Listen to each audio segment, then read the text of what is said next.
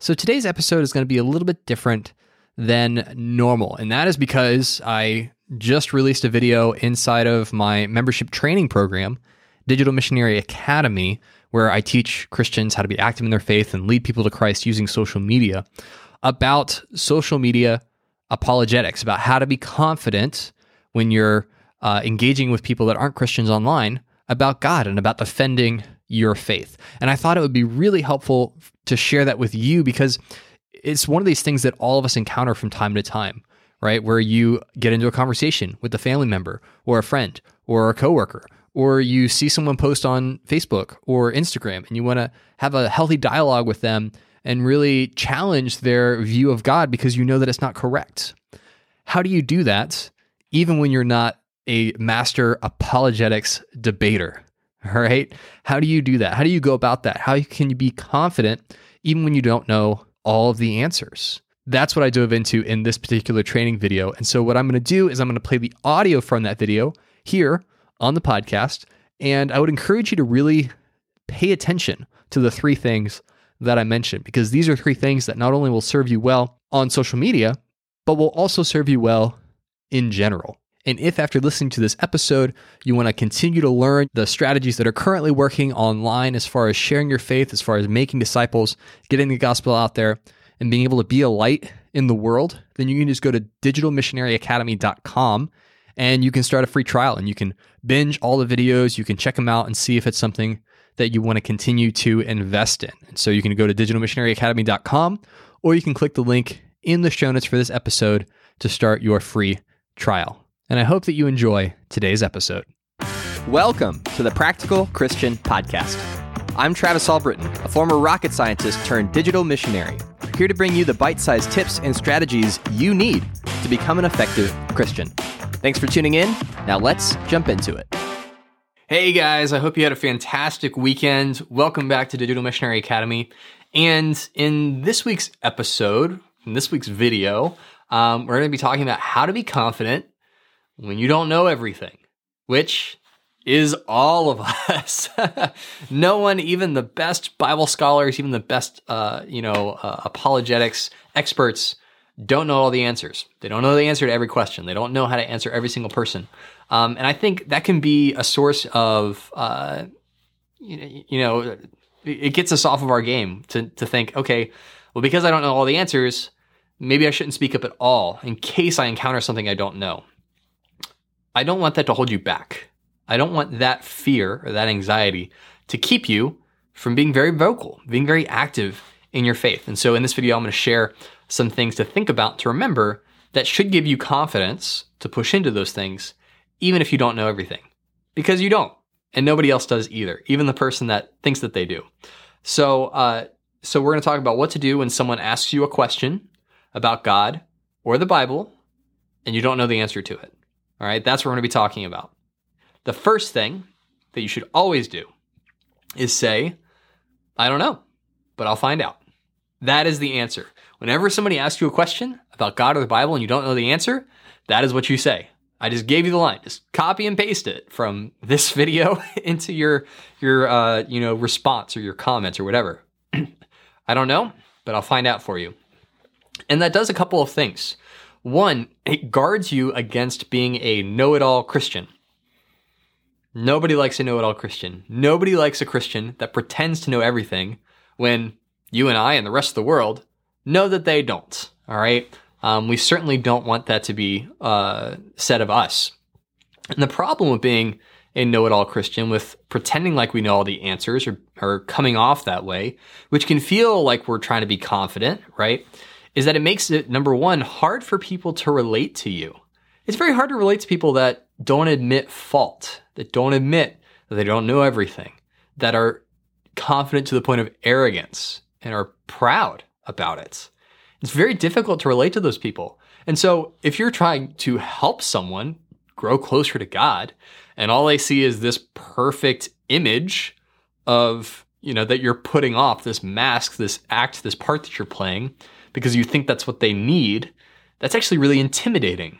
Because they're looking at you and the front that you're putting on, and they're thinking, there is no way I could ever do that. There's no way I could ever be that.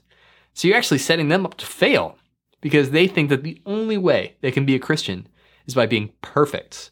But when you demonstrate humility, when you say, I don't know, but I will find out, that also gives them permission to not feel like they have to know all the answers. And we're going to come back to that at the end of this video, all right? So that's the number one thing. The number one reason you don't want to come across as a know-it-all Christian, and that is actually to your advantage to be humble when you don't know the answer to something, is because one, it makes it hard for people to relate to you, but then number two, it sets you up for failure. Because if you come across as someone who always knows the answers, and then you get found out or exposed, then the game is up, right? You now have lost all your credibility because you've positioned yourself as this person who knows everything, and then it turns out you didn't. Turns out you were a fraud. Turns out you weren't the expert you were pretending to be. And so I'm just telling you, don't feel like you have to know all the answers. It actually is a disadvantage to you to pretend to know those things. Now, if you know the answer, share the answer. Like, don't feel like you have to pretend to not know the answer to create this false sense of humility. This isn't a technique or an angle or a strategy to manipulate someone. That's not what we're talking about. If you know the answer, share the answer. But if someone asks you a question and you don't know the answer, don't feel like you have to know the answer. It's totally fine to say, I don't know, but I'll find out and I'll get back to you. All right? So don't pretend to be a know-it-all Christian. Number two, don't be afraid to be stumped by someone who isn't a Christian. Don't let that fear hold you back. Everyone will encounter at some point in their life a competing belief. We'll call it that, whether you're a Christian or not. And you have to decide what you're going to do with that competing belief, with that new knowledge. I don't know if you remember what it was like to believe in Santa Claus. If you were raised in the family where they taught you that Santa was real and that he brought presents on Christmas and those kind of things, it's kind of hard to remember, but there was a time where you had a crisis of faith when one of your friends probably at school said, actually, Santa Claus isn't real. That's just your dad or your mom leaving presents under the tree and writing Santa instead of their name. And that was probably a really traumatic day for you, right? To think, Santa Claus isn't real? Like, I totally thought it was real. What is going on? And there's this fear, I think, of Christians, putting themselves out there, engaging with people that aren't Christians, that the non-Christian is going to tell them something that's going to invalidate everything that they believe.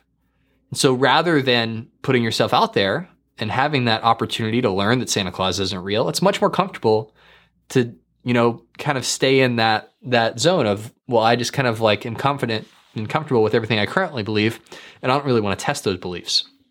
But here's the thing that you should always take confidence in when it comes to this. People throughout history have come up with all kinds of arguments and logical fallacies and contradictions in the Bible that disprove the God of the Bible. Okay?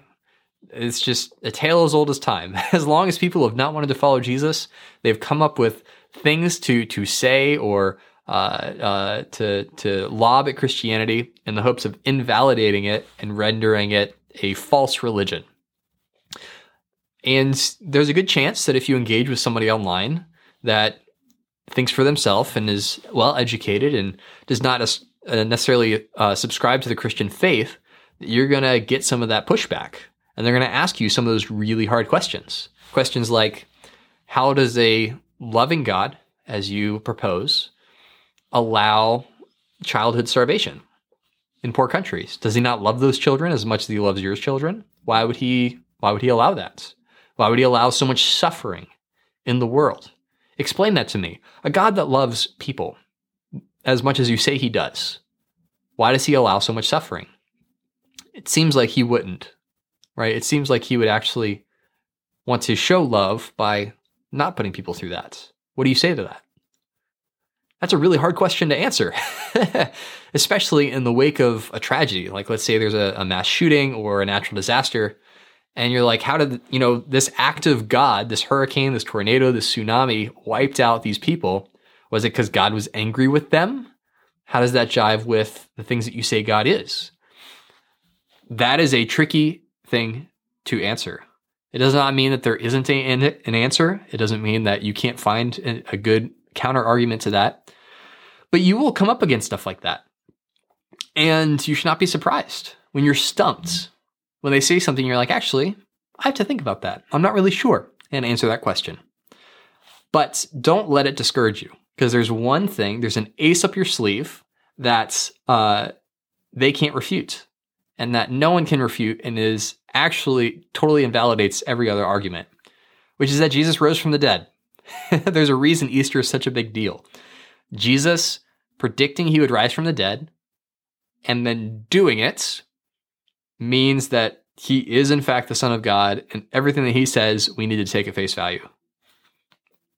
Game over. Checkmate. Like, that is it. If Jesus rose from the dead, it doesn't matter if we don't understand why God allows suffering. It doesn't matter if we don't understand why God is going to, bring people into some people into heaven, and then other people who have never heard the Bible preached to them go to hell. Like, we can have those conversations, we can have those discussions, but it does not mean that God does not exist, right? Because if Jesus rose from the dead, that's it. God is the God of the Bible, is the real deal, and we need to follow him, even if we don't understand what's going on, even if we don't have all the answers, all right? So you should feel confident that even if you feel like you're going to get stumped, even if you're afraid of getting stumped, of like being exposed as a Christian who doesn't know enough by someone who is an atheist or agnostic or a Muslim or Jewish, don't worry about that, because you can rest on the fact that Jesus rose from the dead. And that is the only argument that you ultimately need, not only to win them over to Christianity, but also to maintain that stable foundation of your own faith, all right? Because Jesus rose from the dead, after saying that he would, everything else becomes moot. When people ask hard questions, don't feel like you have to always have the right thing to say. Totally fine. We're just kind of wrapping up here. And there's one proverb that I want to share with you that is one of my favorite proverbs in the entire Bible, and I think really speaks to this heart of not feeling like you have to know everything, like you have to know all the answers, and that it's okay to be humble when you don't. Proverbs chapter 3, verse 5 says, "Trust in the Lord with all your heart, and do not lean on your own understanding." How ironic. "In all your ways acknowledge him, and he will make straight your paths. Be not wise in your own eyes. Fear the Lord and turn away from evil. It will be healing to your flesh and refreshment to your bones." So I hope that encourages you. Even God does not expect you to have all the answers. God does not want you to lean on your own wisdom and understanding. He wants you to lean on him. He will bring refreshment to your bones and healing to your flesh. How encouraging is that? So I hope this was helpful for you. If you've ever wondered what to do if you get in a situation where someone asks you a question and you don't know the answer, or how to be confident and still rest solidly on your convictions without feeling like you have to be a know-it-all, hopefully this video was super enlightening for you. If you have any questions at all, feel free to drop a comment below this video, and I'd be happy to help you, whether it's myself or somebody in the community. We will be here to help you every step of the way. Well, have an amazing rest of your week, and I will see you next week. That's it for today. Don't forget to take advantage of this week's free resource by clicking the link in the show notes, and be sure to share this episode with your ministry leader, a person in your small group, or just a friend from church. Thanks for listening to today's episode, and I'll talk to you soon.